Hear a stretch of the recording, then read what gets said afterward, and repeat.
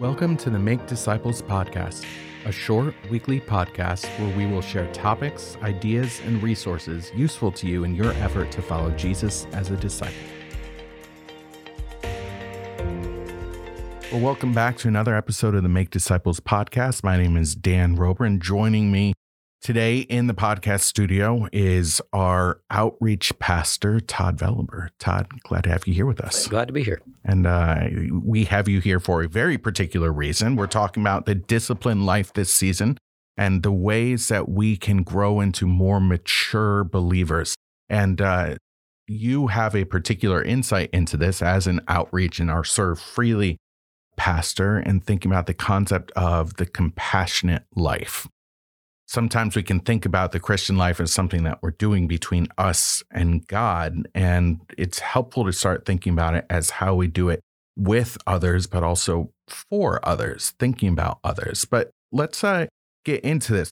For you, what do you think, what role compassion plays in the spiritual development of a Christian? Yeah, I would say that's an easily overlooked discipline when we're naming disciplines of the faith, reading God's word, spending time in prayer.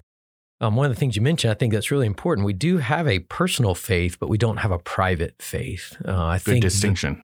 The calling of a Christ follower is a true calling to community. When you look all the way at the first disciples Jesus called, he called them in the context of community. And then he launched them out on mission. He could have very easily just kind of cloistered them together and said, hey, we're going to settle in here and we're just going to learn, and we're going to grow. But he didn't. He said, hey, we're going to serve, and along the way, you're going to learn. Along the way, you're going to get it. And when we talk about compassion and we look at Jesus and his disciples, man, that's all we see over and over again. And it's so glaring because the disciples didn't get the compassion. And of course, you had all kinds of contextual issues, Jews and Gentiles. You had Samaritans. You had, hey, these are our enemies, and these people aren't like us. And actually, we don't talk to women, or, hey, orphans and widows are kind of just out there. So you had all these distinctives that were Jesus turned like culturally up on end. People that were often overlooked, people that were marginalized, groups of people that were shunned, that Jesus said, hey, not only do I want you to see them, I actually want you to move towards them. And in their minds, it was, well, you're actually asking us to do that in ways that are against what we thought we knew how we were supposed to be. Yeah, that's a really important point, because we can come up with all sorts of excuses, like cultural reasons that we would be withheld from offering compassion. And for us, perhaps the biggest one is time. Yeah, absolutely. Just don't have time. And Jesus gives us some of those same kind of examples. You know, he's interrupted in his ministry, and yet those are divine interruptions. Absolutely. Where he's providing this example of compassion. And so I guess what I'm hearing you say is that we shouldn't be trying to seek out this lifestyle of, say, a monk or a nun, someone who is cloistered and simply trying to live out their Christian faith. I mean, perhaps there is space for that. We don't have a lot of that in our Protestant tradition. Sure. But that's not the goal for the average follower of Jesus. No, I think the tension of the Christian faith has always been, how do we take what Jesus said, that you're going to live in the world but not be of the world? And so the tension has always been, are we building up walls in order so that we can grow and get closer to Jesus? But in that very same instance, are we actually building walls that are now keeping us away from people that Jesus wants us to interact with? Yeah. And so while it may make a little bit of sense, and there may be seasons where we kind of retreat, if you will, or get inside the walls, but honestly, I struggle with that, because when you look at Jesus' major teaching and when he taught his disciples most profoundly, it was in the context of serving, and it was in the context of engaging with people that he taught some of the most powerful lessons as to, this is what it means to be more like me. Yeah. And that's a really helpful point, to say that we actually grow while we're doing ministry, perhaps even more at times than while we're learning about ministry. Absolutely. So a good distinction. And let's get down to some examples here. How has this focus on compassionate living helped you personally in your own Christian life?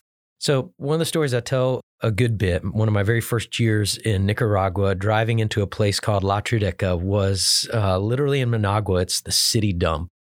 I had no idea what I was getting ready to experience. Sight, smell, senses were just overloaded as I realized close to 1,000 people live in the dump. And that wasn't necessarily by choice, but just simply by where else would they go. And so to drive through, and I use the term houses very loosely, formed of scrap metal and wood and plastic, and to walk into those homes, and then to see the ministry the Busbys created, a literal school with walls in the middle of the dump to say, we love you, we're going to come to where you are. And in one of those moments, I walked up above the hill that overlooks the school in the dump. I could see the school, the kids below, smell of burning tires and trash, and watching children chase in dump trucks so that they could get there first, and adults rummaging through. And man, with tears in my eyes, the verse that Jesus talks about in the Gospel of Matthew, when he looked out, he saw them as sheep scattered and helpless without a shepherd.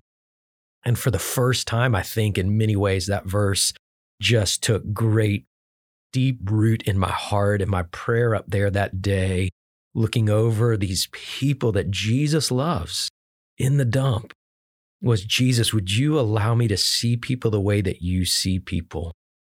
These are your sheep you love, that you have given your life for. And how could we turn a blind eye? How could we turn away? How could we not move to? Now, then it becomes overwhelming. Well, how do we get this to everybody? And I can't change the living situation of 1,000 people that are living in a dump. Great principle I learned many years ago: do for one what you wish you could do for all. And so while I may not be able to change the trajectory of a group, I can start with one. I cannot be paralyzed and allow the compassion that Jesus has for people to move me towards people. And that's in a large part where the journey towards compassion, and it's just become a daily prayer. God, give me eyes to see people the way you see people today, and allow me to be interrupted. Allow me to not, one of the practical takeaways for me is making sure I actually schedule margin into my day, where I'm not running appointment to appointment or meeting to meeting, and to have moments where, as if I'm driving and there's a need, I actually have time to stop. And it doesn't work that way all the time, and I get that. But it's just a rhythm that took some discipline to create. Give me margin, Lord, to have compassion. I love that. And this whole idea of just developing an understanding of the humanity around us. I think the more that we live our lives, the more we can lose that if we aren't paying attention Absolutely. to it. They have the same struggles, the same issues that we do. And so by showing compassion on others, by reaching out to others, we can begin to love them imperfectly in a way that's close to the way that God loves them. Yeah. As you connect it to growing, I can tell you this: I've never grown closer to Jesus, more in depth in my knowledge and my love for him than when it's been living it out and serving. And I've sat through seminary and Bible studies galore and can get into the scriptures, and that's good. But I can promise you the things that have stuck and shaped me out to be more like Jesus has been learning on the field, so to speak, learning by doing, hearing the words of Jesus and putting them into practice, or seeing things and going, oh, that's what Jesus was talking about here. Well, you've already given us one great example of the need for margin, and I can completely resonate with that because I can be so busy that I can't see other people. But what else? How can someone make compassion a part of their life? I think margin is a great discipline to put in practice.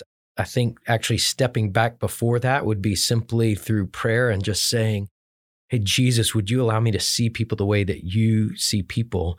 For me, it's not okay, for me personally, but for followers of Christ to just say this, well, we didn't know. I think that is off the table as an excuse and or an argument for us. And so it's not okay for me to not know right now what's affecting our Afghani brothers and sisters in their plight. It's not okay for me not to know where the church is most heavily persecuted. And then there's great resources towards praying Joshua Project is one that I use every day that brings on an app on my iPad a people group of the day to pray for. And so in learning, I'm growing in compassion because I've said, hey, it's not okay for me not to know.